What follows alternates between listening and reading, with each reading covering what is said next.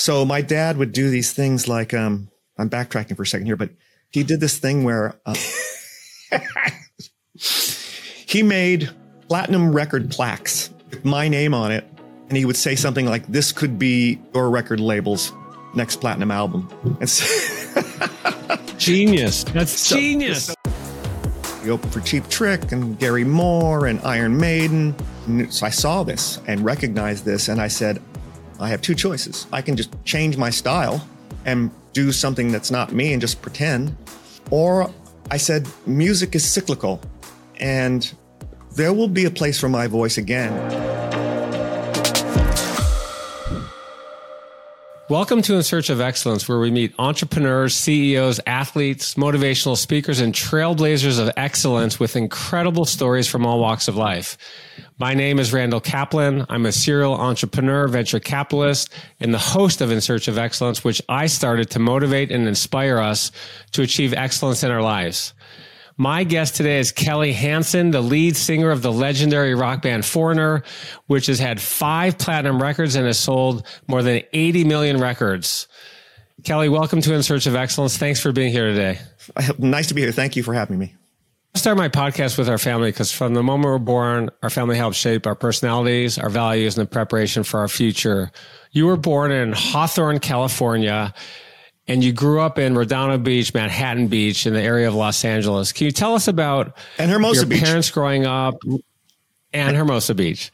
Can you tell us about your parents growing up and Ramsey Lewis and listening to pop music on your mom's GTO as you two were riding in her car? Right.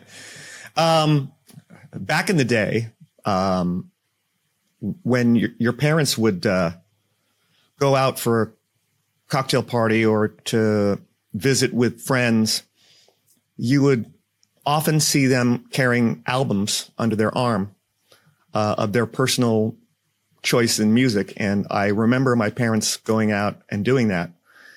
And Ramsey Lewis Live at the Bohemian Caverns was one of those albums.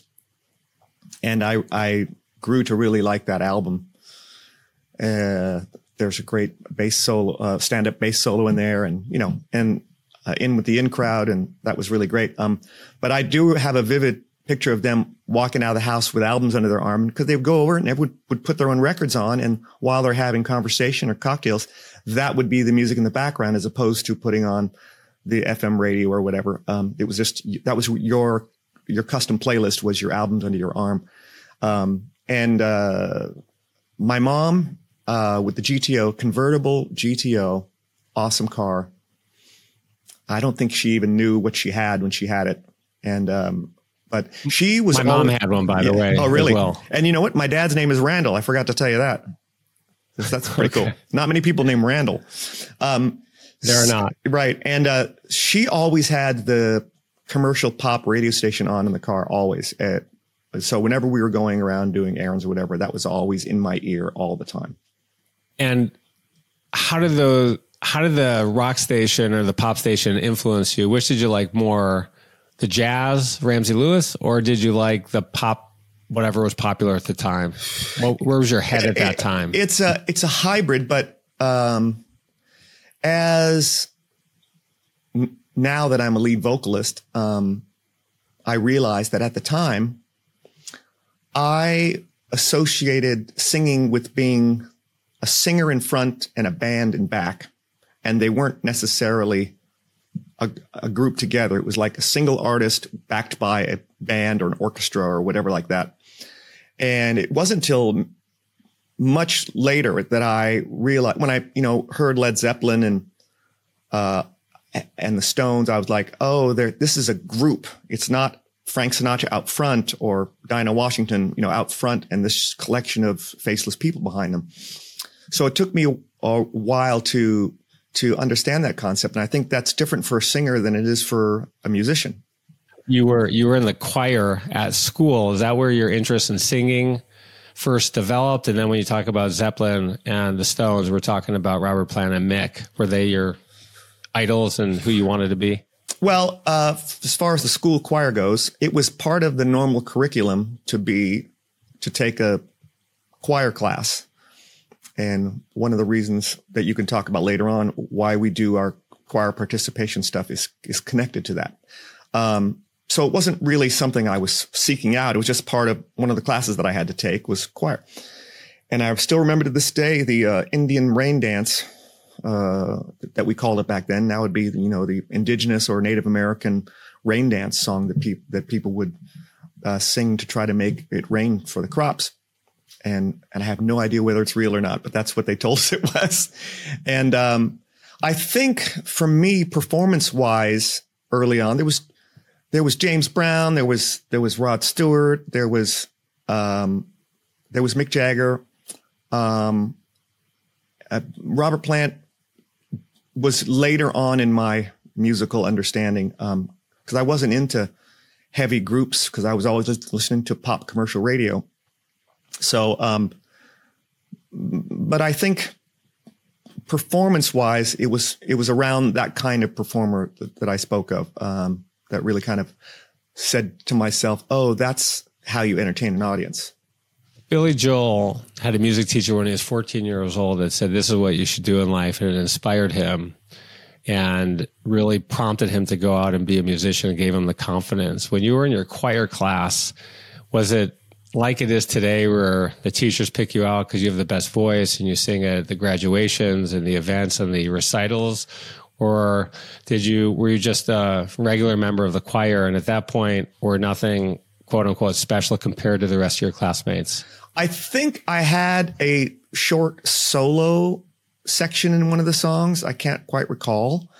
I don't think that I was exceptional in any way at the time. I had a high voice, so I remember being in the kind of tenor or soprano part of the choir. I do remember that. You discovered that you could sing almost by accident. Can you tell us how you were at the beach one day with some family friends and one of the sons had a guitar with him and was a guitarist, and what happened next? We had two families that were friends, and both families had children, and one was an older guy, and he carried his guitar everywhere with him. So we were at the beach one day, and of course he had his guitar with him, and we were just sitting there, and he said, "Well, why don't we sing a couple songs?" So we sang a couple things, and he invited me to sing with his band, and then a couple months later, I was the lead singer of the band, and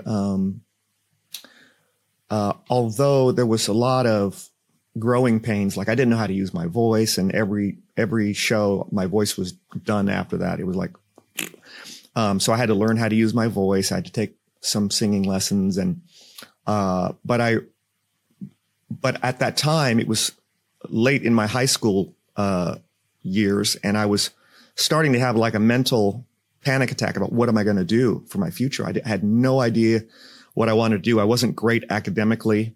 I felt that I was smart. And I had a job in a Mexican restaurant and that kind of thing, but that's obviously not what I was thinking of as far as a career to be a dishwasher. So, although there's nothing wrong with that.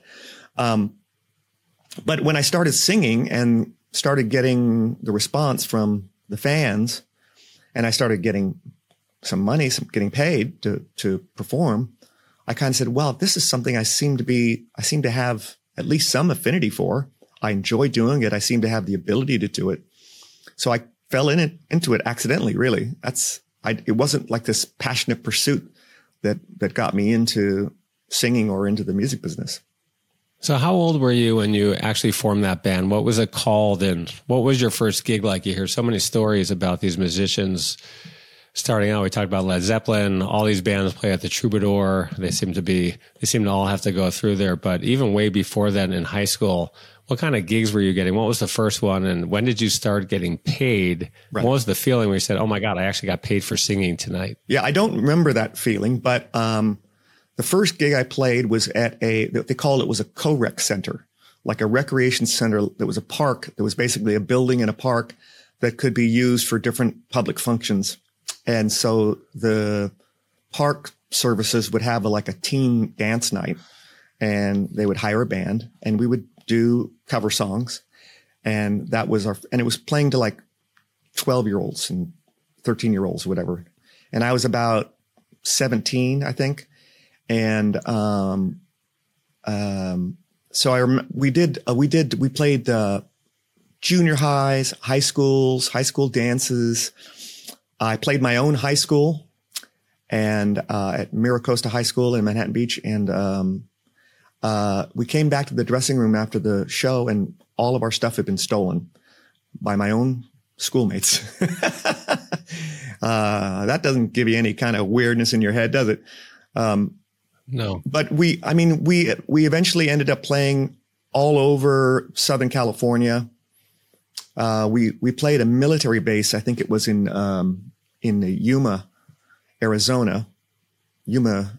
And this is still while you're in high school. We're still in high school phase right now. I took the GED to get out of high school early because I was gigging. So I took the tests, and it's a pass or fail kind of thing. It takes 3 or 4 hours, and so I passed apparently. And because we were doing gigs, and you'd be up till 2 or 3 at night, either finishing the gig or traveling home from a gig that's far away. But I remember I was talking about this gig we had, this military base, and we get there and we start setting up, and it's like at a non-commissioned officers party. People are having dinner. And I'm looking around, everybody's in these dress uniforms and with their wives in gowns. And I had a funny feeling about that because I knew what kind of music we did. Come to find out that we were a top 40 band, but they thought we were a band that did songs from the 40s. So we did Roll Out the Barrel a lot that night. You mentioned you didn't graduate from high school. You got a GED. So many musicians, their passion starts when they're in their teen years, their high school years, and they have a decision to make. Do I go to college or don't I go to college? And so few musicians actually make it professionally where they can earn a living. Talent often doesn't have a single thing to do with it. There's a lot of other things, as you know, and we can go into that later in the show today. But what's your advice to those listening today who are thinking to themselves, hey, I'm in high school.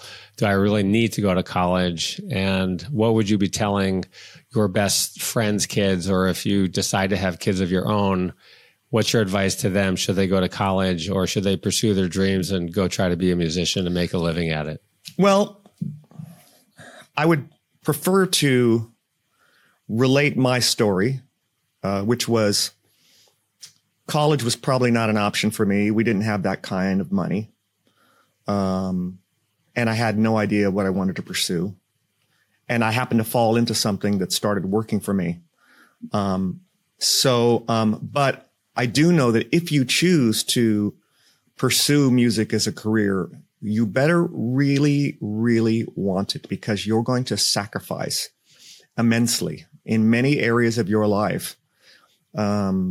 And if you're fortunate, you won't be a huge pop or rock star when you're too young.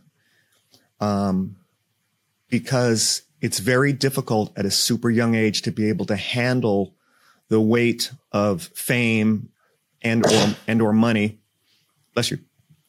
And thank you.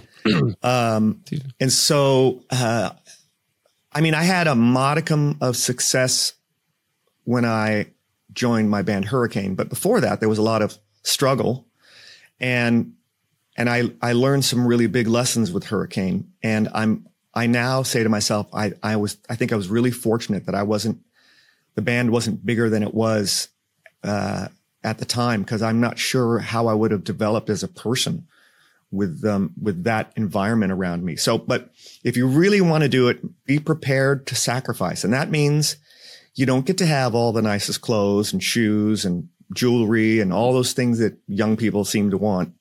You're going to have to work your ass off, and you're going to have to pay your dues. And that's how my era did it. There are some obviously newer ways to do things that include some shortcuts or not having to work as hard. There are some TV shows that you can become a star overnight, on a contest show, but the odds are still slim. I think it's harder to start a band now than it was back in the day. I think it's harder to get attention when there is a glut of music and artists out there who some of them would never have gotten a chance to even have a band back in the day, because the only bands that really got record deals were bands that were really good. And now anyone can make a record in their bedroom, and doesn't mean they should. So think about those things. And I think it's really good to follow your passions and understand what you want and know what you want, because that's what it's going to take. And I also had parents who were very supportive of me. They said, whatever you want to do, we're behind you 100%. And that was very helpful to me, because I didn't have someone trying to talk me out of it and get a regular job and all that kind of stuff. Are you looking for your next great gift to surprise a friend, colleague, or loved one? Bliss Beaches makes the perfect gift. This best-selling Bright and Beautiful coffee table book by Randall Kaplan features stunning drone photography from exotic beach locations around the world. It's the perfect housewarming gift, a great addition to any home or office, and a fun and creative alternative to bringing a bottle of wine to somebody's house for dinner. Bliss Beaches is available for purchase on Amazon, where it has glowing reviews and a 5-star rating. Get your next amazing gift and order a copy of Bliss Beaches by clicking the link in our show notes. Could you have been successful if your parents had said, I really don't want you to do this, go get a regular job, a 9-to-5 job, or go be a doctor or lawyer? It's hard. It's hard for me to answer a hypothetical, but I can't help but think, if I didn't have their support, that my beginning would be the same as it was. There's something in all of us about our parents believing in us. And I've said this on a bunch of my previous shows. I think someone once told me the 4 most powerful words in the human language are, I believe in you.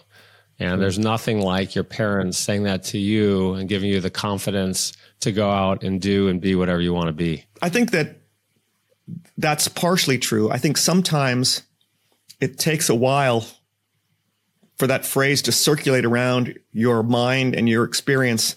And then sometime down the road, you understand how important that was for you.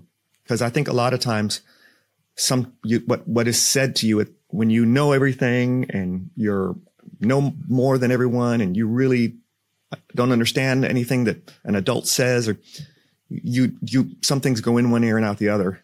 For me, it took a little while for me to really grasp how much that meant. We're going to come back to the sex, drugs, and rock and roll in a little bit, but okay. Walk us through the evolution of your, I mean, that's what everyone loves to hear about, right? What was it really like? But we're going to get there. Right. What was the evolution for you? We'll go up through Hurricane and tell us kind of what you did next. So you're in this band from high school, and then there's always something that changes, and it's very rare. You got Van Halen, right? They stay together forever. They finally had to change later on in life with David Lee Roth. We'll talk about Foreigner as well and the change and bringing you in. But what's the evolution here in terms of you're in this high school band, you're touring, you're at Air Force bases, people confuse what you're doing. But what happened next? How did you grow? I left that band. And then for a while, I had my own bands. I had the Kelly Hansen band. I had a band called The Last Tango, and played around LA, because LA was famous for all of the clubs where original bands, unsigned bands could play. And my father was my manager, and we had a fan club where, oh man, I think back to how archaic this was. We had a fan club where we had people could sign up on a 3x5 card, and they'd give us their name, their address, and their telephone number. And then we compiled them on a list in handwriting or on the typewriter. And then whenever we had a show, we'd have to make the calls or send out a little flyer. So I used to stuff envelopes with flyers to send out to our fan club to say, we're going to be playing here or there, and some of those great people still go to shows that I perform at today. And that was 45 years ago. So that's wild. And then I occasionally did sessions, started doing some session things. And if my memory doesn't fail me, I started playing in another cover band, a couple of them. And this is where I started to make regular money. We were a popular cover band called the Riz Kids. And we played all around Southern California, and we would play 5 to 6 nights a week, and we would play 5 hours a night. So that's 45 minutes with a 15-minute break every hour. And my voice would be trash at the end of the week, for obvious reasons. And but that's where I was honing my skills as a performer and trying to motivate people and to have a good time and have fun. And because that translated to management of the club or the owner saying, hey, these guys really get people up and going. And then they're going to have you back and pay you more the next time. So that was really my focus, was really try to find the signals from the audience or the environment or whatever it is to get people involved in the show and get going. That turned into a kind of a bag of tricks of sorts of things that I have at my disposal to motivate an audience. And that was, I wouldn't say many, but several years of me doing that. And I would sing everything from Summertime, from Porgy and Bess to Van Halen. And, so there was a lot of learning going on at the time. And that went all the way up into the hurricane years. So when you went through these bands and you started your own band, did you say, hey, I'm Kelly, I've got a good voice, and look for people through word of mouth? Hey, are you a guitarist? We need a drummer. And then as you started playing in this cover band, did they find you? And how did it work? Well, I was friends with a guy named Ross Bolton, who was a great guitarist who's sadly passed. And he owned the store at a place called the Guitar Institute of Technology, called GIT at the time. There are now been numerous iterations of that, but at the time, it was where a lot of guitar players would go. It was a school in Hollywood where guitarists and bass players and drummers would go to learn music. And with that, they would be playing with each other in different setups. There was a recording studio there, and it kind of got you familiar with the musical entertainment ground. And so he played with me for a while, and I met other musicians through GIT and through various other sources, but no one was really coming to me. In fact, it was very difficult for me to have my own band because I just had to hire everybody to play. And when you're not making a lot of money, that's difficult to do because it wasn't a band. It was really me hiring a band. So you got to pay everybody. And that became one of the huge hurdles in doing that for me. So walk us through Hurricane, which before Foreigner was your big band, and you had a lot of success, and you had things crash very, very quickly. And I'd love to talk about the impetus of the band, the rise of the band, and then you 2/3 of a way through your tour and getting a call from your publicist with respect to 2 different album covers, and then things just crashing immediately. Yeah. I was playing in a cover band, and there was a music magazine. Oh, I forget what it was called in LA. I think maybe it was Music Connection magazine, and which I later, many years later, was on the cover of. But I was looking through Music Connection magazine because that's where a musician or singer would look for ads for musicians or singers, bands looking for singers or people looking for guitar players. And there was all sorts of associated musical advertisements for guitars and drums. And there were articles about the music business. And so it was, if you were a musician starting out, that was what you would read. And I saw an ad for these guys looking for a singer to make a band. And the drummer was the one doing the ad. So I responded to the ad, and I remember I was living in a bungalow apartment in Burbank, a 1-bedroom bungalow. And I remember this drummer coming to my apartment, and we sat down and talked about, what they were doing, what I was doing, and could we do something together? He ended up having Tony Cavazzo and Robert Sarzo who were brothers of the two guitar player and brother and a bass player of Quiet Riot.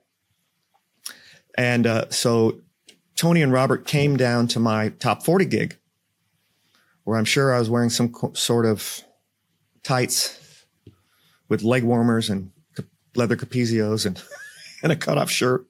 Who knows? So they came to the show and they liked what they saw. So we got together and we started out writing songs in an office that was closed at night, obviously, because it was an office. So during the day, regular office, things were going on, but Robert knew either the office manager or someone who owned the company or whatever it was, and they let us use one of the empty rooms at night to write songs. And we started moving forward with material, and then we somehow got a manager. I forget how that happened, but we ended up getting different rehearsal rooms, and we had some investor money here and there, people who kind of backed us a little bit. So we could have what they call a lockout. That's where we had basically, you had this rehearsal room from when the doors open in the morning to when the doors closed at night. And you could go in there any day or however many days a week you wanted to and rehearse. And so we rehearsed in a lockout across the parking lot from Sound City, which if you've seen Dave Grohl's documentary, you know about it.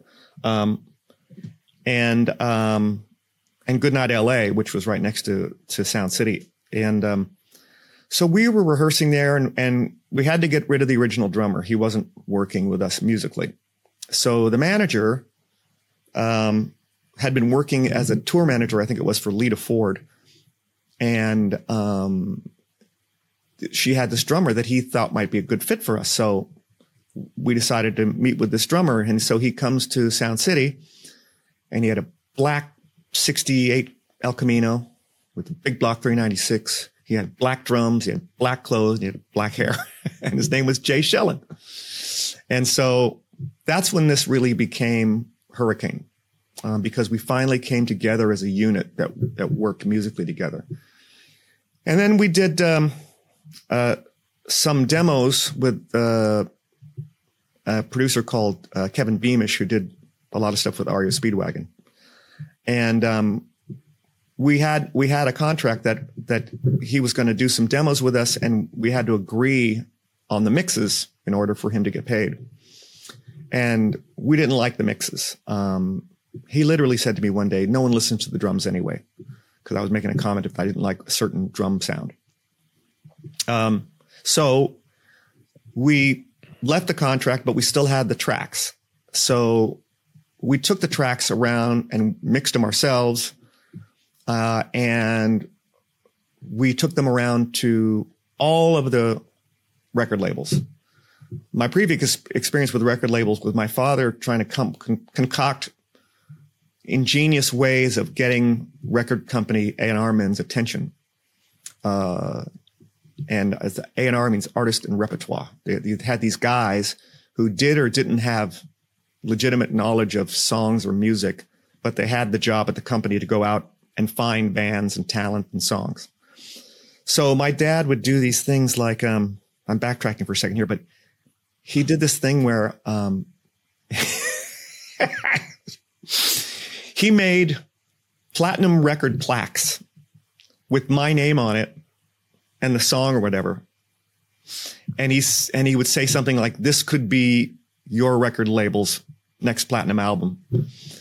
And so genius. That's genius. So he would send those out with the demo song, the demo tape. But that was years before, and it never really ended up in anything. But it did end up getting me connected with a very, very good attorney. And so over the years, I was very, very judicious in my asking for help from this attorney, and he never charged me, but he would always give me good advice and connected me with some people too. This episode of In Search of Excellence is brought to you by Sandy.com, SANDEE.com. We are a Yelp for beaches and have created the world's most comprehensive beach resource by cataloging more than 100 categories of information for every beach in the world, more than 100,000 beaches in 212 countries. Sandy.com provides beachgoers around the world with detailed, comprehensive, and easy-to-use information to help them plan their perfect beach getaway at home and abroad, and to make sure you're never disappointed by a beach visit again. Plan the perfect beach trip today by visiting sandee.com. That's www.sandee.com. The link is in our show notes. Stay sandy, my friends. So there was a record label called Green World Records, and the wife of the president was at one of our shows and convinced her husband to come see the band. And we ended up signing a P&D deal, which was production and distribution. So it's not like we had a full record deal, but they would pay for the production of an album, and they would distribute it through their pipeline. And then what we did was I think we remixed and repackaged the EP, and they distributed it for us. And then we went on tour, and I think we went on tour with Striper, and on that EP. Then we came back into the studio to make our first record, which was what was my first record with them called? Maybe you know, I don't know. It wasn't called. Give me a second. Geez, that's so stupid. Wow, I'm having total senior moment right now. Well, anyway, we made our first record, and we went out on the road, and we started opening for other bands that were really great. We opened for Cheap Trick and Gary Moore and Iron Maiden. And our second record had our biggest single on it, which was Take What You Want. And then it came time to make our third record, which was Slave to the Thrill, with Michael James Jackson producing. And that took a year of our lives. We were doing shows. We had a lockout where we would go and we would write. And it had a lounge, which was a separate room. So what would happen is that we'd go into the big room where the band was set up, and everyone would bring in their little pieces of ideas and chunks of ideas, and we'd work on them and we'd write them and we'd extend them and grow them into song ideas. And we did that for a year. And right in the middle of that, we had to let our original guitar player go. So then we got Doug Aldrich in the band, and we continued working on the record and made the record. And the label was telling us, oh, you guys are our priority. We're really going to make you guys, the thing this year. And this is really going to happen for us, and blah, blah, blah. So we're out on the road. And for the first time ever, we have a junky, but real tour bus, which we're paying for out of advanced money from the label. So the label has given us money to tour on. But if the record starts to make any money, they get paid back before we make any money. So we're living off advance money. And we also had to do a publishing advance. So we got advancements on our publishing too. So we're doing everything we can to have enough muscle to get out there on the road and play. And so that's what we're doing. And then, as you read, one day, I get a copy of a press release which was now Enigma Records, because Green World had folded into Enigma. There was a buy-in of like $20 million or whatever. And the two brothers that started the original label, who were the genius minds behind the success of that Green World label, one kind of parachuted his way out of that and was no longer the creative director of the label.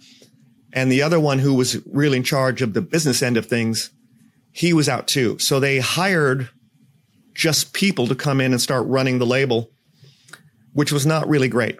They ran it into the ground. I heard all kinds of stories of alleged misappropriations and other things that were not necessarily kosher. So we're on the road, and we had come to the label before we released the album. We said, we have this famous album designer, and he's done stuff for Rush and really great. And we have this idea for this cover, which was for the album that was called Slave to the Thrill. Now, remember, it was a different time. And the concept was this woman on this machine that was basically going to provide her with sexual gratification. And it was very, who's the who's the movie director that I'm thinking of? That's right. It's very mechanical, dark kind of look to it. So the label says, "Oh my God, we love that idea. That's amazing." And so at the time they paid $14,000 for this album cover, which at the time was a lot for a band of our stature. And, so we did the photo shoot, which was basically a model of this machine that was photographed as a model. Then for the second half of the photo shoot, they take a photograph or a negative or whatever of that machine, and they had a device in which they could put it over the lens for a new photo shoot, and they set up boxes and crates and had a model up on these boxes and crates to make it look as though she was on this machine in this reclining position. And so we did the photo shoot, and it's an amazing looking cover. And then I get this press release from the label while we're on the road promoting that record, that the label was now going to release 2 versions of our album, one with the girl and one without the girl. And they didn't ask us or anything, but what they were afraid of is that the big box stores wouldn't order the album because they were afraid that it looked too sexual. And I was like, well, that's good. That's controversy we want. That'll bring us notice. And because at the time we were trying to find, how can we find ways to get attention about this band? And I remember we'd be on the road, and we'd be sitting around the pool on a day off, and we'd go, well, maybe one of us should get arrested for doing something. We'd come up with these ideas of how we can get the band noticed. So I'm like, yeah, that's what we want. That's controversy. That'll make news articles. That'll bring attention to the record. People will buy it because people think it's bad or nasty, and kids love that. So that'd be great. Labels, well, we're scared that they're not going to order the records, so we're going to offer them a version without the woman on it. So then essentially what you have is an album cover with a machine on it. You don't know what's happening. It says nothing. It's just this. They don't even know what it is. So I was heavily miffed at that, but there was nothing I could do. And then further along down the road, we're playing these shows on the road, opening with all these bands in order to sell records. Then one day I talked to the publicist at that label, and she goes, they fired 2/3 of the staff today. 2/3 of the staff. And I said to myself, why are we even out here on the road? We're spending money every day, and there's not going to be any records in the stores. In fact, we had experienced that we were going to in stores and they didn't have a record. So people coming to the store couldn't buy our record when we were in the store signing stuff. So we had to cancel the rest of the tour. And for 6 months, we didn't know whether we were still on the label or not. We would get no response from the label with our inquiries. So we had to eventually send them a letter that says, if you don't respond to this letter within X and X time frame, we are going to assume that we are no longer with the label. And now we're not making any money. We're out of our advance money, and we're starting to have to sell equipment and stuff to pay rent and things like that. So, after a year of our lives, that's what happened. And it was kind of soul crushing. And it soured me for a long time, about my involvement in the music business. Let's talk about being soured and how we motivate ourselves. And we'll talk about Foreigner in just a minute, but there was a period where you were not in a band and you were doing different things. So tell us what you were doing and what motivated you to stay in the music business at that point. And what were you thinking? Where was your head in terms of your future? Right. Well, concurrent with the label going under and us not having a record deal, there was a new style of music that was coming in the early 90s that was more kind of earthy and I'm not going to just nail it down as grunge, but there was a paradigm shift in popular music, and metal was no longer the favored thing. And a high, clean tenor rock voice was not the thing. And so I saw this and recognized this, and I said, I have 2 choices. I can just change my style and do something that's not me and just pretend, Or I said, music is cyclical and there will be a place for my voice again. I just have to ride this out. So what I decided to do was tackle the other aspects of the recording business that I loved, or the music business that I loved, the recording studio. So it was at the very beginning of home studio technology. And I had been in the studio every day during the making of our albums, and I observed and I learned and I watched because it fascinated me. So I kind of had some chops to start in that realm. So I started doing engineering, producing, and artist development. And I worked with one producer where he would record all the music and I would record all the singing of whatever the singer was. And I would sing backgrounds, and then I would turn around and I'd give him all the vocals back and he'd lay them into his mix. And so that was our kind of team setup. So that was a great learning experience, having to produce vocals. I mean, solely producing vocals. And you learn a huge amount about what's important sonically and how you do stuff. And it's a myriad of things. So I did that for a long time. But then as technology grew, more and more people were able to not have to go to a multi-million-dollar studio to make a record. People could do it in their house or in their garage. And when that happens, people who want to break into that start offering their services for less money to the people that you've already been doing work for.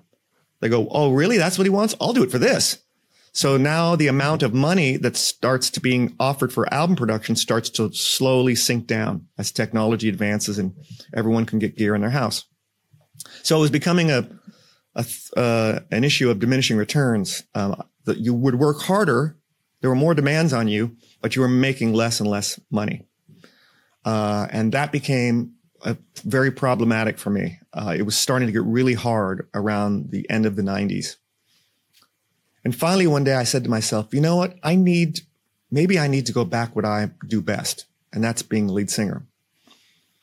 So I had a discussion with myself. I said, okay, you're going to start saying yes until you can't say yes anymore.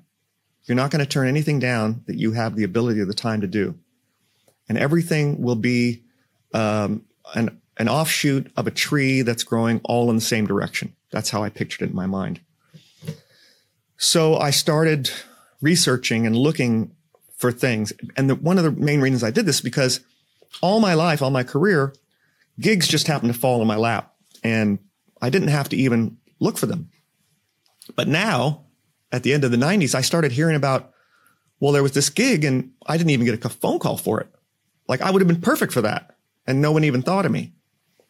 And believe me, it took me years after singing in Hurricane for anyone to allow me to sing anything other than metal. They thought they pigeonholed me as a metal singer, and that's all I was. So it took me years to come out of that. And I started getting out of it by doing backgrounds for other type of music. I would do an R&B background or a pop background vocal or whatever. And it started to slowly work its way into me being allowed to sing again and knowing that I'm not just a metal singer. So I started looking and researching, and very beginning of my computer time. Well, my computer thing started in 93-ish or something. And then the internet was really, really slow.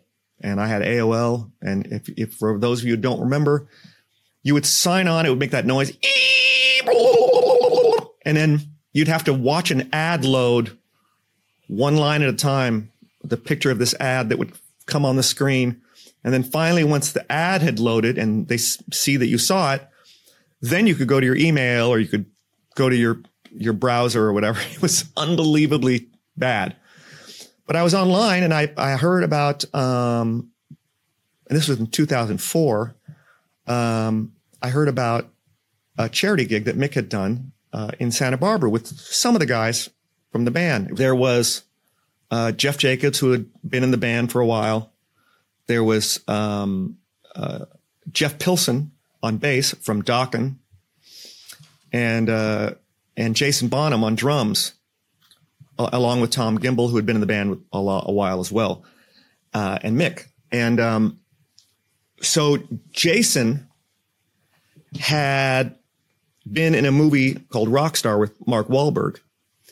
And so they worked together in that movie, and Jason was one of the people who came to Mick and said, Mick, you have to do something. You can't just not play these songs anymore. The world has to keep hearing these songs, kind of. And Mick had been, reconnected with his family and kind of, figure out things in his life. And it had just been dormant and he didn't know what he was going to do. So that kind of encouragement from different people helped him make the decision to start looking for a voice for the band. So I knew Jeff Pilson. I had been to a couple of his parties in the 80s, and we weren't close or anything, but we knew each other. And but I also a friend of a friend knew Tom Gimbel. So I set up this meet with Tom Gimbel, and we got together, and I gave him some music that I'd been on. And most of it in the lead vocal form was kind of rock or hard rock or metal stuff. And that's all I had at the time. So he took the stuff, and come to find out later that it was Foreigner was trying to, gear up again. And it takes a while for a machine of that size to fire up again, get all the gears greased and get moving. And Mick was looking for a voice. And I found out he was looking all over the world for a voice. And, but I started to have this back and forth conversation with management. So what they ended up doing was they sent me 5 Foreigner tracks, 5 hits of the band, the original recordings, but without any vocals. So someone had taken the 24 tracks from the original band tapes. Maybe they'd been converted to digital, and they kind of just brought up the tracks on a mix and sent them to me to put my voice on, which was fascinating for me as a producer because I got to hear things on that tape that I never heard in the much played for decades radio releases. You just heard things different because they wasn't the same mix. I could hear this guitar doing something or that, or the keyboards doing something that I hadn't heard before. So that was fascinating. But I spent the next 3 days diligently recording and putting my voice on there and really trying to make it just really fit that stuff. And I wasn't trying to go, hey, look at me, I can sing it different. Because whenever I went to concerts, I always loved hearing the melody the way I learned to love the song. And a quality song has a quality melody and quality lyrics and is popular for a reason. So it's not my job to prove how different I am. It's my job to serve the song. So that's what I did. And Mick Jones got to hear that CD in New York. And they were coming out to LA to do some rehearsal for I don't know what. Maybe they were going to listen to other people. That's the only thing I could assume. So I talked to management and I said, can I be the first person that jams with the guys? So there's a little lesson right there. Be the first one in, because as soon as they find who they like, they stop looking. And if you're 5th person in, they're never even going to know you. So, but that was my little get in there early, because if they like me, So I went in and I had all these lyric sheets with me, and I was very serious, and my hair was much shorter at the time because I decided to be taken really seriously. And we jammed for about an hour and a half. And unbeknownst to me, the sound mixer was recording the rehearsal. And during the breaks, Mick was going in the hallway and listening to the mixes so he could hear them very, very clearly, So I left, and I remember distinctly getting home at 6 p.m. and later found out that in that time they were having a roundtable discussion amongst everyone in the band and with common friends. Like Ricky Phillips, who plays with Styx, was a guy I had known and worked with a bunch of times during that producing engineering segment of my career. And he really gave me a good review, so that was really nice. So they wanted to find out if I was weird or I was an idiot or what. And so I remember distinctly, I got a call 1 hour after I got home. And they said, we have shows. We're booking shows for this weekend. Can you start rehearsing tomorrow? And that's how I got in the band. I had 5 days to learn the show. That's an incredible story. And then we're going to go how you did 170 shows that year in a minute. But well, we only did 75 shows that first year, but we started in March. And you only had 5 days to warm up. Usually you take months to warm up for a tour, right? You're rehearsing and... yeah, I mean, it wasn't easy because everyone thinks they know a song in the shower until you have to sing every first word of every single line of that song. All of a sudden it's like, oh, that's real now. I don't know the song. And so I had, I printed out lyrics. They were in my car. They were in my bed. They were on my couch. They were in my hand. And 24/7, I was just memorizing the songs. And it took several shows, quite a while, because I'd be on stage and all of a sudden I'd have a blank. Like, what the fuck? What's the next thing?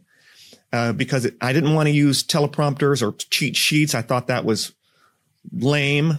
So I said, I have to learn how to do this myself. And if I ever start using a teleprompter, that's it. I will not do that. What would you do when you didn't know the words to a song up on stage? It's hard to fake it. When you're in the shower, you can fake it all you want. Right. I remember once turning my head to the side of the stage, and one of the gals that works for management, her name is Mary Hart. I looked at her and I said, "What's the next line?" And she goes, "I don't know." So sometimes, Tom Gimbel was really good. Because I could look to my left and Tom would mouth the words to me, and I would go, oh, okay. And then I'd be back on track again. So, yeah, and then I'm getting my stage legs back after not performing on stage for practically 14 years, not being on the road for that long. And, reacquainting myself with that bag of tools that I mentioned earlier and learning how to work the show and make the show the ebb and flow that it needs to be a complete show. So that took a while, and it was a daunting time. And, the band was at a fairly low ebb popularity wise too. So we had to fight that along with having a new singer in the band. I like doing a lot of depth and research on my guests. It's very important to me. And I love learning a lot about I over prepare. Been the That's hallmark. great. And yeah, a lot of my guests have said, wow, they've been pointing and said, wow, how'd you know that? And it's fun for me to get those comments. Right. Well, everything you brought up is, I remember saying at one point or another, so there's nothing that you dug up that I didn't know about was out there. So, but I don't often get asked about that stuff. But I've also had people interview me and they say, well, when you joined the Foreigners, that's how much research they've done. Right. You're listening to part one of my amazing interview with Kelly Hansen, the lead singer of the legendary rock band Foreigner, which has sold more than 80 million albums, and whose hits include Jukebox Hero, Hot Blooded, and Feels Like the First Time. Be sure to tune in next week to part two of my incredible interview with Kelly.